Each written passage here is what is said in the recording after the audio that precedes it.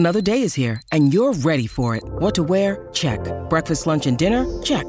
Planning for what's next and how to save for it? That's where Bank of America can help. For your financial to-dos, Bank of America has experts ready to help get you closer to your goals. Get started at one of our local financial centers or 24/7 in our mobile banking app. Find a location near you at bankofamerica.com/talktous. What would you like the power to do? Mobile banking requires downloading the app and is only available for select devices. Message and data rates may apply. Bank of America N.A., member FDIC. It's hard to live in today's world without seeing the tension between lives of luxury and so many people going without even basic human needs. It provokes questions of what is fair, right, and conscionable, and the role of business in creating this problem. It would be naive to assume that this tension could be simply resolved. But what if one could serve the other, so that luxury items provide for the basic needs of others, creating a halo effect for the things people want and critical support for those going without? There have been many attempts to strike such a balance, but few have succeeded in dramatically scaling business growth and impact so that both are sustainable. So what does that look like?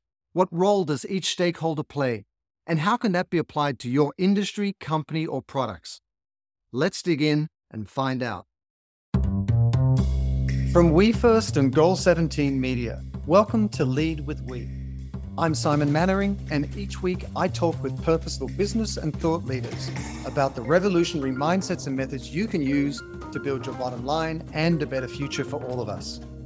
Today, I'm joined by Stacey Boyd, founder and CEO of Olivela, an online luxury retail platform with a philanthropic business model that makes giving back part of every transaction. And we'll discuss how to leverage what consumers want for themselves to drive impact at scale for others, and how today's top luxury brands are showing up in new ways to answer the expectations of their stakeholders and drive business success through positive change. So Stacey, welcome to Lead with We.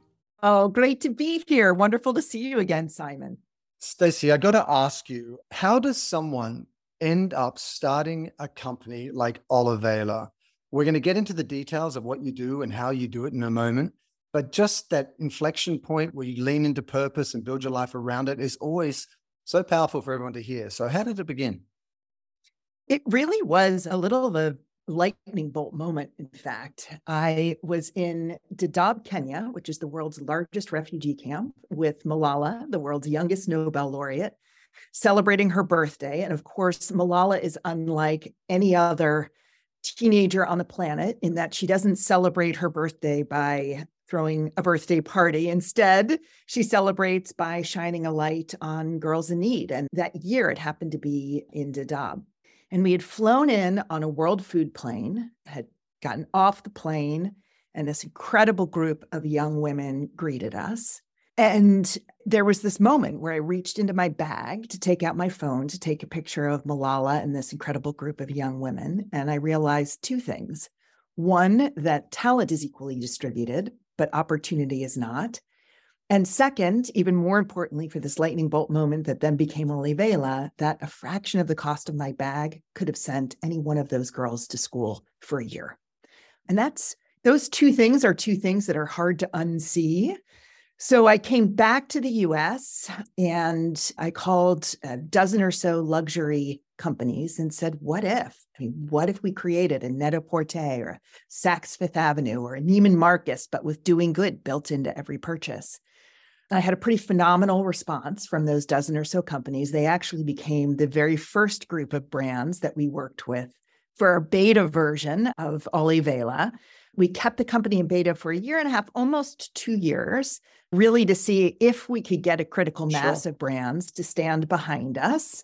And as importantly, to see if we had a consumer message that really resonated. And the answer was absolutely on both fronts. So, fast forward to today, we've got about 150 million in inventory, hundreds of brands, and an extraordinary community of shoppers at Olivela that love the idea of buying something they love and nudging the world a little while they do it. It's an amazing journey where you just lean into an instinct that you have, that sort of lightning bolt moment, as you say. And Stacey, you mentioned that you were traveling with Malala on a birthday. How did you end up in that circumstance? What was the journey up to that point that led you to be there on that day when you had that lightning moment?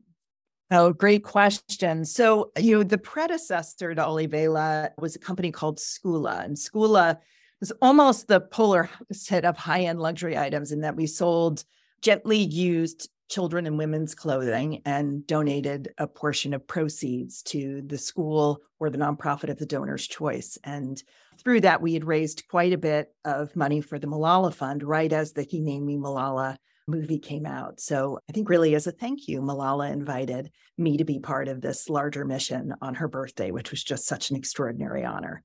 And I've got to ask, Olivela, where did that name come from?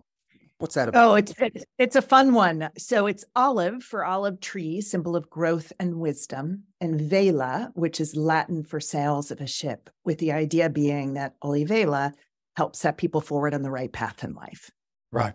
Beautiful. And in that beta phase, we've never talked about this before. What did you do to stress test, A, whether you could find, the luxury brand partners, and B, if there was a consumer message? Because, you're smart to stay in stealth mode for a while to see if there's a business there. But what did you test?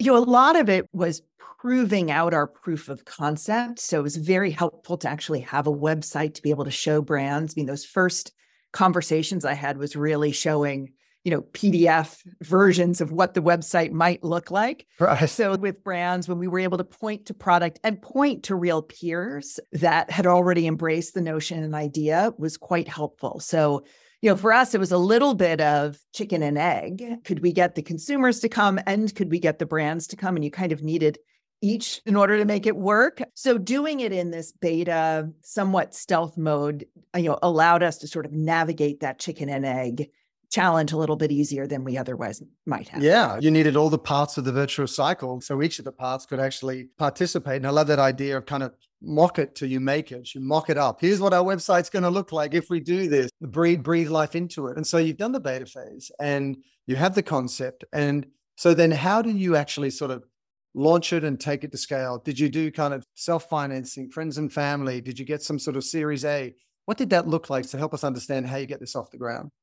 Yeah, so our beta phase was really done in partnership with the work that we had done as part of another brand called Skula. So we were able to take some of the investors that were part of what we were doing with Skula, sell them on this notion and idea of Olivela, give us the flexibility to really test the idea and see if it was something that was workable and doable. Right. Once we had a strong sense that it was something that we thought could really fly, we were incredibly fortunate in that Morgan Stanley offered to help us raise our Series A, which is very unusual for a bank like Morgan Stanley to step in a large way. And that was really where the company started to take off. And, you're right. To have the support of a bank like that is unusual. And it's indicative of the broader challenge, which is marrying profit and purpose. Sounds so idyllic and so aspirational, but it's hard to do in practice. So you talk about a philosophy where style and substance can actually go together and that can drive purpose and profit. Where did this come from? Was it an instinct inside of you? Did you look at businesses as currently being practiced and said, hey, this isn't working? Did you look at nonprofits and say, hey, maybe there's a better way? Like, where did the model come from? Yeah, it's interesting when I think about my own path and how I've ended up on this one. I've always been a big believer in the market. Mm-hmm. And the power of the markets and the power of capital in the markets, really to be able to achieve scale. But at the same time, also have believed that there's a way of harnessing the power of those markets in order to do good in the world. So how do you marry those two together in a really thoughtful, innovative way where making money and doing good are not at odds with one another, but the more good that you do, the better it is for investors. And that to me is the real power behind a business model like Olivela's. And when we're seeing other companies that are doing extraordinary work. And in fact, I would argue that the purpose part of what we do is actually what fuels our growth. You end up having a more loyal customer. You have a customer more invested in your success. If you can buy the same item on our site or on Net-a-Porter or Saks Fifth Avenue, but if you buy it on Olivela, you send a girl to school for a year, that fills someone's cup in a much deeper way. And they're a lot more likely to, apples to buy something on our site. I actually would argue is part of what gives us our secret sauce to success. And so let me ask about that. When you approach a brand, a luxury brand, and say, would you like to participate on the platform?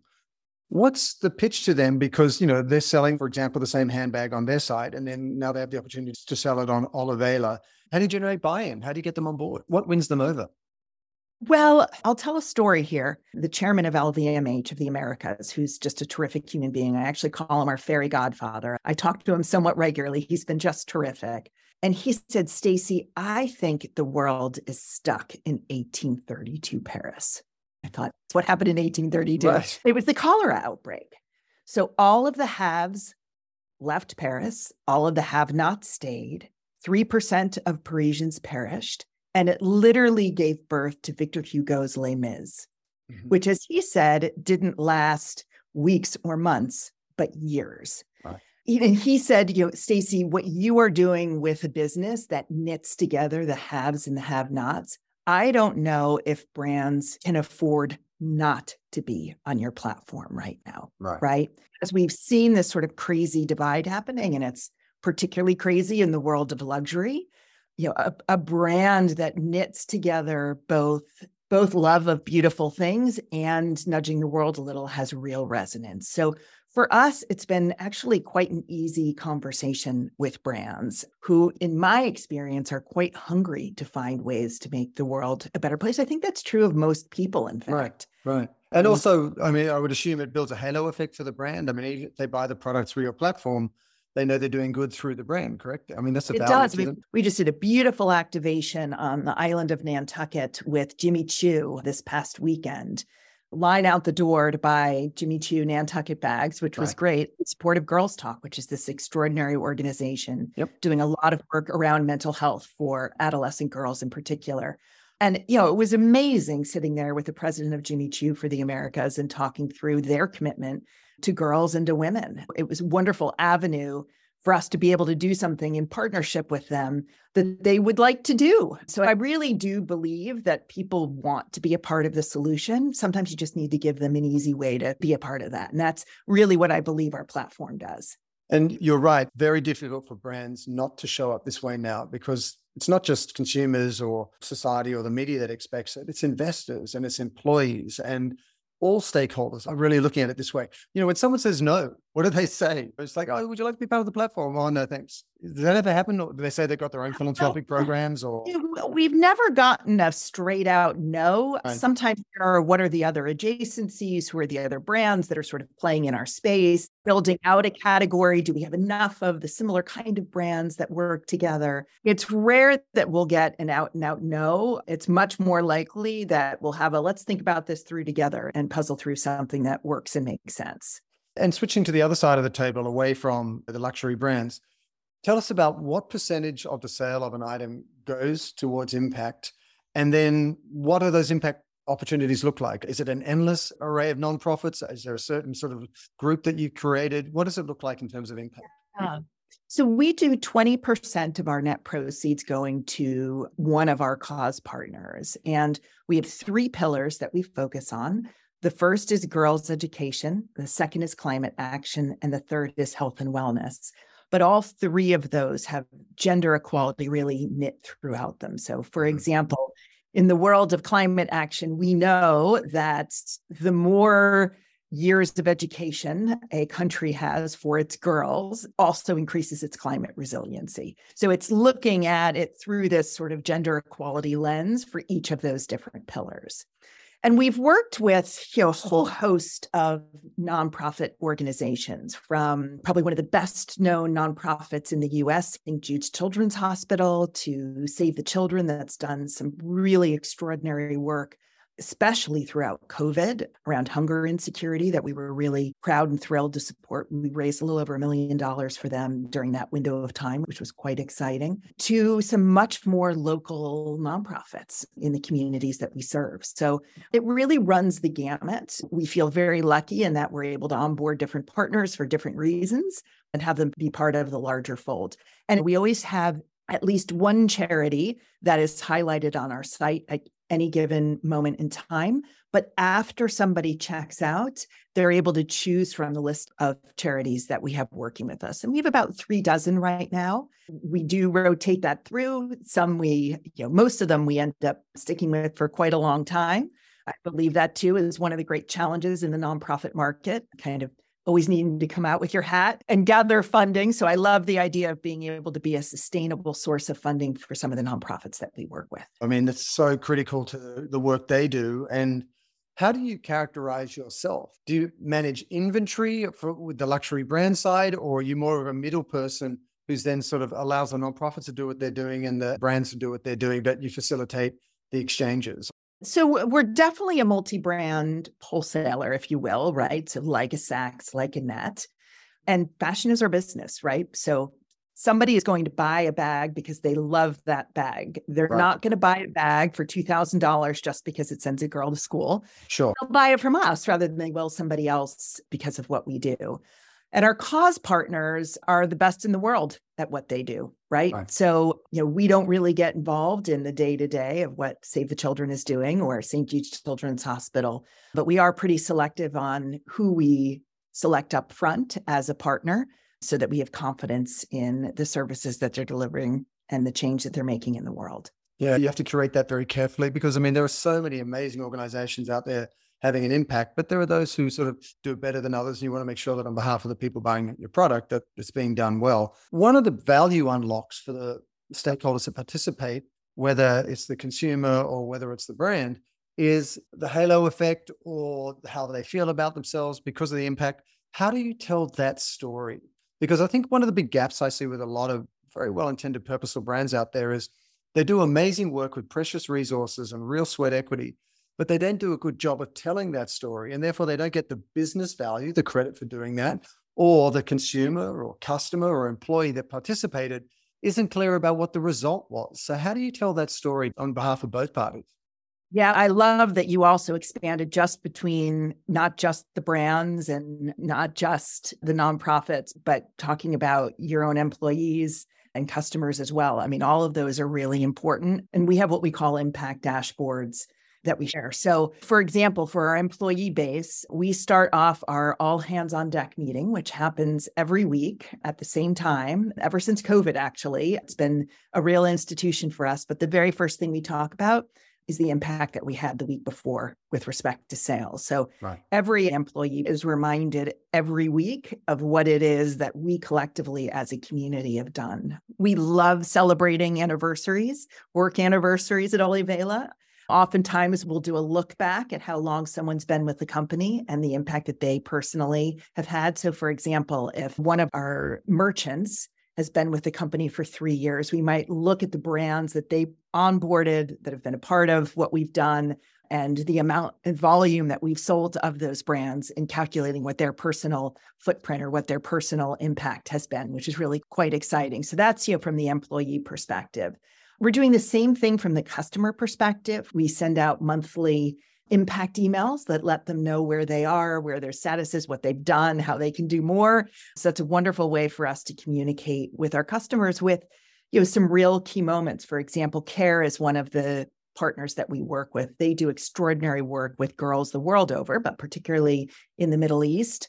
And we've been supporting Syrian refugees in Jordan for quite a while. And there, for those customers that have purchased something that's gone towards CARE, we're celebrating right now a graduating class of girls heading off to university. So What a great moment with those customers that have been a part of those young women's journeys.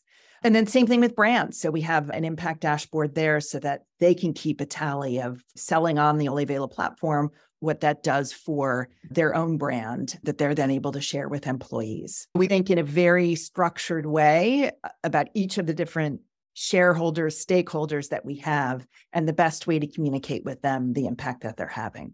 Yeah, it's that last mile of the storytelling journey, I think is the biggest gap. And, it really robs any brand and its purpose of unlocking the business value that it needs to. I also want to ask, often a brand will entertain partnering in some way around impact because it helps you acquire a customer. But the question is, have you found that the impact work, the proceeds that go towards the impact work Does that build in loyalty with the customers? Do you find Olivela customers come back time and again and it's not just a one-off? What have you found? Absolutely. I definitely think it improves and engenders loyalty. And again, I will say, in addition to the cause part of doing it, you got to be really good at the merchandising side. So you need to make sure business is really strong, right? So we find that customers do really well if they buy a dress and we follow up with a shop the look. Now, that shop the look might have a pair of shoes and a handbag with it, and it'll talk about the impact that those are having, but they also happen to be specifically curated for the dress that they bought. So you always need to match the business part of what you're doing with the impact part. And we found that leading with the business part is important, and talking about the impact within that is most critical. Yeah, that's interesting. One of the questions I always struggle with, and I hear clients talking about on the WeFirst side, is what do you put first? Do you lead with your purpose and that in turn drives profit? Or do you lead with the business focus and that allows you to drive the impact? How do you throttle those two in terms of either bringing on board a new brand or how you message about Olivela on your website and so on? Yeah. So again, I don't believe that someone will buy something just because it does good in the world. I think they'll buy something because they really love it. So we always lead with merchandising and with what it is that we are selling. Right. But we also make sure that as we are putting that beautiful portfolio of products together, that impact is really clear when you're looking at it, right? So every item on our site talks about the number of trees it plants, the days of school that it provides. Whatever the specific impact is of that product is something that's really front and center throughout the customer journey. So it's always a little bit of both, but you always need to make sure that you're leading with, for us, with the product that we're selling, because that will ultimately lead to more impact. That's what people are looking for, absolutely, in the first place. And what would you say in terms of your growth trajectory has been the biggest obstacle? Because as I understand it, you've had some pretty extraordinary growth consistently since you started. So what would you share about that and probably the biggest challenge of sort of a high growth impact company? I think the biggest thing for us has just been the uncertainty of the economy. It's really been kind of putting subsequent rounds of financing together. In fact, we're closing on one right now, which we're very excited about, but it's been brutal. I know. Every time I talk to anyone, they just need to lie down for a month after they've raised some capital, you know? I would say the fundraising part has been challenging, just given the larger macroeconomic winds. Sure. Not been at entrepreneurs' backs over the past little stretch of time. Yep. But we've been very fortunate that we have a very supportive group of investors that have been terrific and have really stood with us. And how big is the team now to facilitate managing so many brands and so many impact platforms? And, is there a sense of the amount of capital that you've raised to achieve that, or any sense of that shape of that would be great? Yeah, so we got about 60 members of our team, just about right for right now. One of my most favorite things to do each quarter, I sit down with every member of the team and I ask them 3 questions. The first is, what's the one thing you wouldn't change about Olivela that you'd absolutely keep the same? What's the one thing you would change about Olivela? And then the third one, which is almost invariably my favorite, what's the one thing that you think I should know that I don't know? Right. Please tell me, because it's really hard having seen clearly. Please tell me, I don't know. Yeah, but it's been, what's really fun is for that first answer, and I just finished up my group of 60. Almost everyone, with very few exceptions, talked about the people on our team and the camaraderie and the kindness and the quality of talent combined with the generosity of spirit that everybody has. And that to me is really reassuring, because it means that I think we're really getting something right. And that isn't the first answer.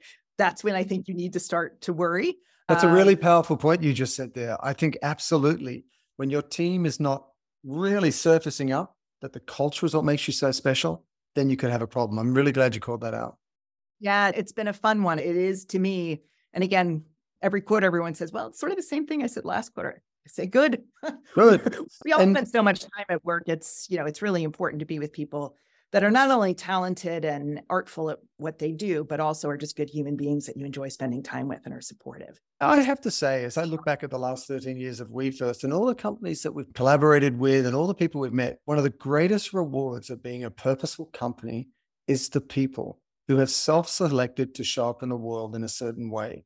And I can't tell you, I mean, I've almost forgotten what it's like to be in a toxic work environment and with all that politicking and posturing and all those things that go on. And when you get a glimpse of it, you're like, oh my God, who can live like that? So, and you focused exclusively on being sort of e-commerce and you do these pop-up stores. Can you tell us why there was the e-commerce focus and then what's involved in a pop-up store?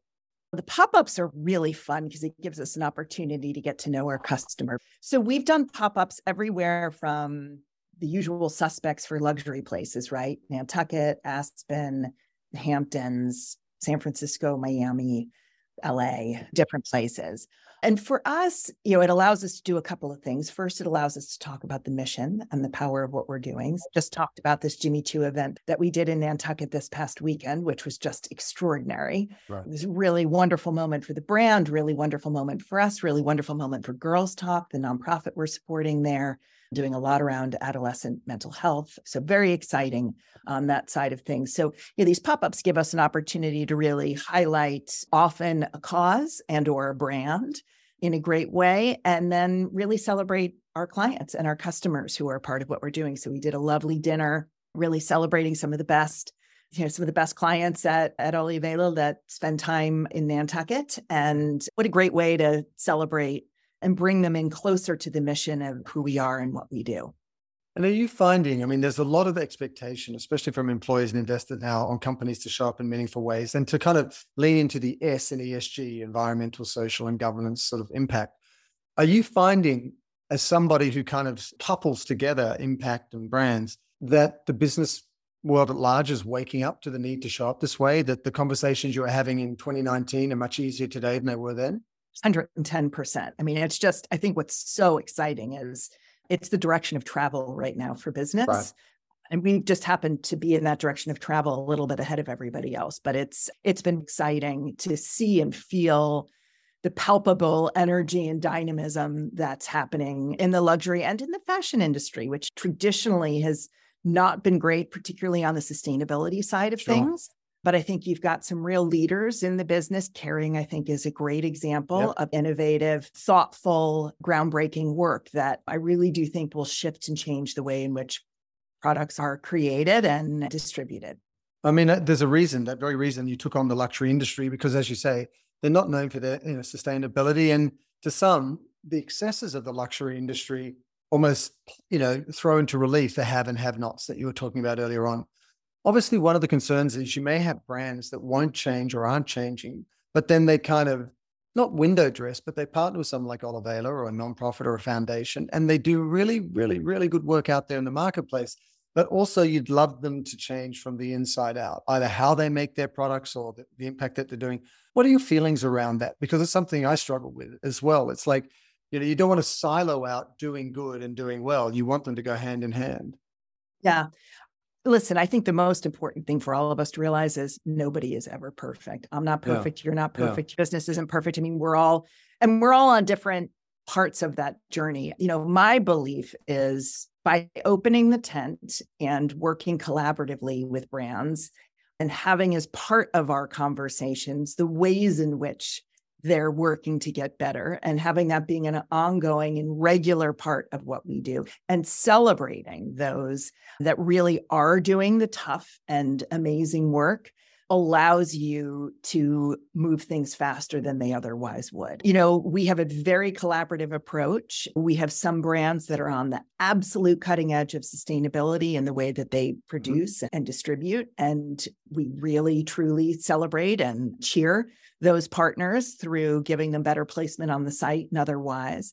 And then we've got partners who have said, I think in a very genuine way, help us learn how to get better. And that's great too. We would love to be a part of their journey. We take that as part of our brand onboarding process and part of our regular check-in with brands. No, I agree. I mean, I've thought long and hard about this. You can't just, for example, on the consulting side, like we do at WeFirst, just work with those social enterprises that have no legacy kind of problems and they're just sort of, doing good in the world, which is fantastic. You need to take everybody with you and you need to meet them where they are in their journey. And by doing a little bit with them, it's a permission slip for them to do more. And that encourages everyone, so it's not just the speedboats, it's the ocean liners and so on that need to change as well.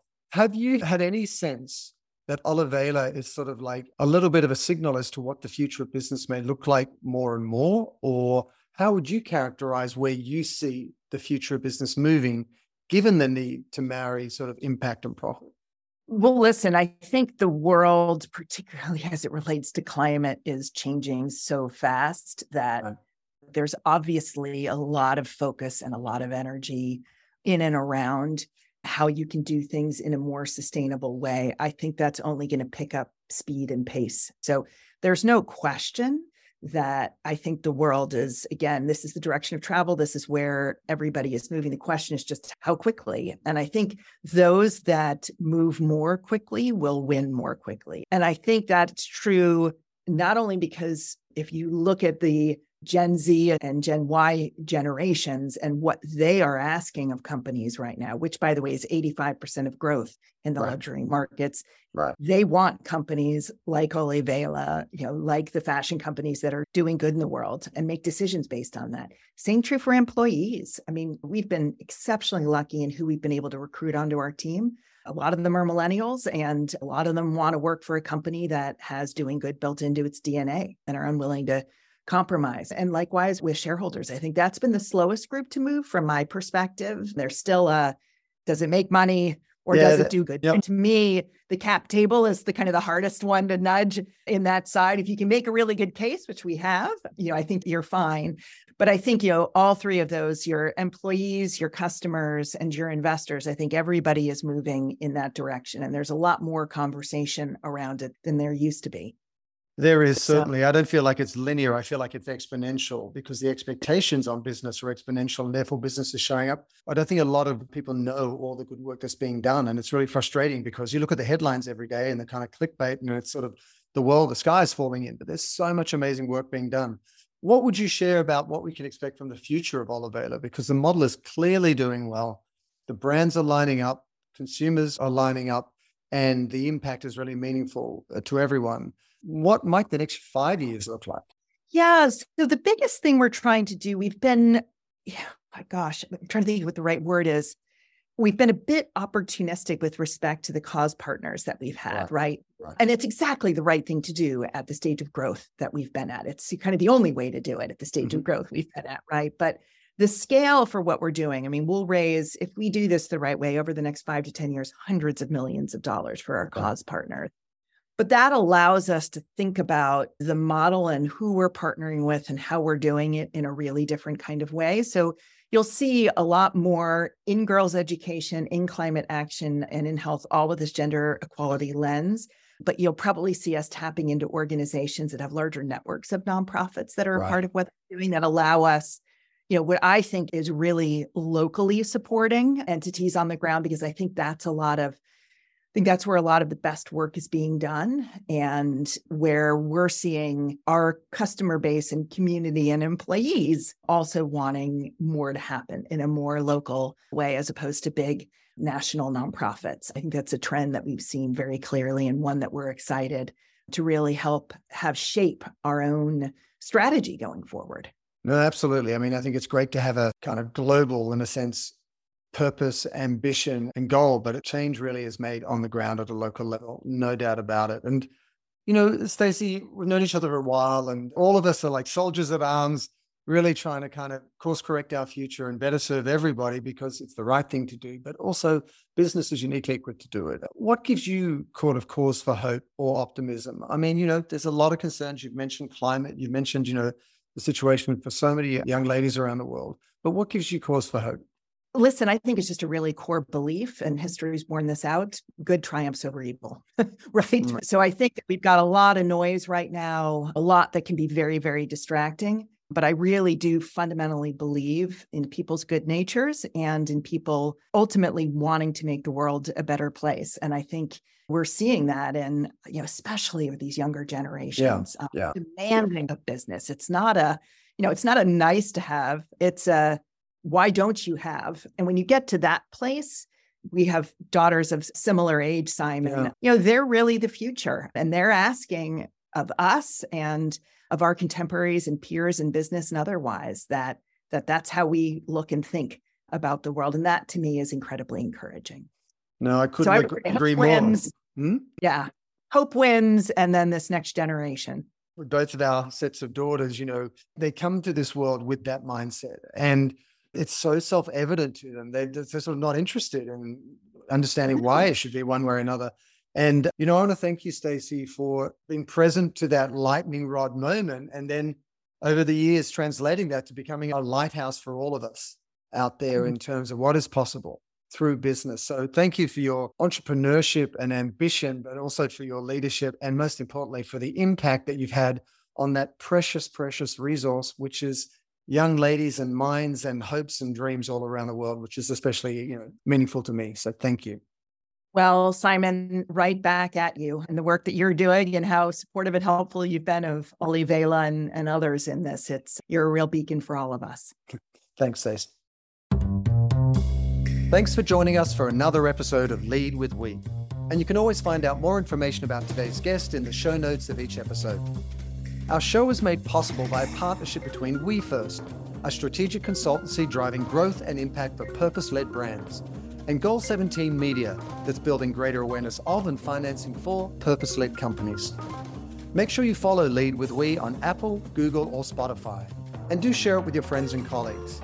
And if you'd like to dive even deeper into the world of purposeful business, check out my new book and Wall Street Journal bestseller, Lead with We, which is now available at Amazon, Barnes & Noble, and Google Books. See you on the next episode, and until then, let's all lead with We.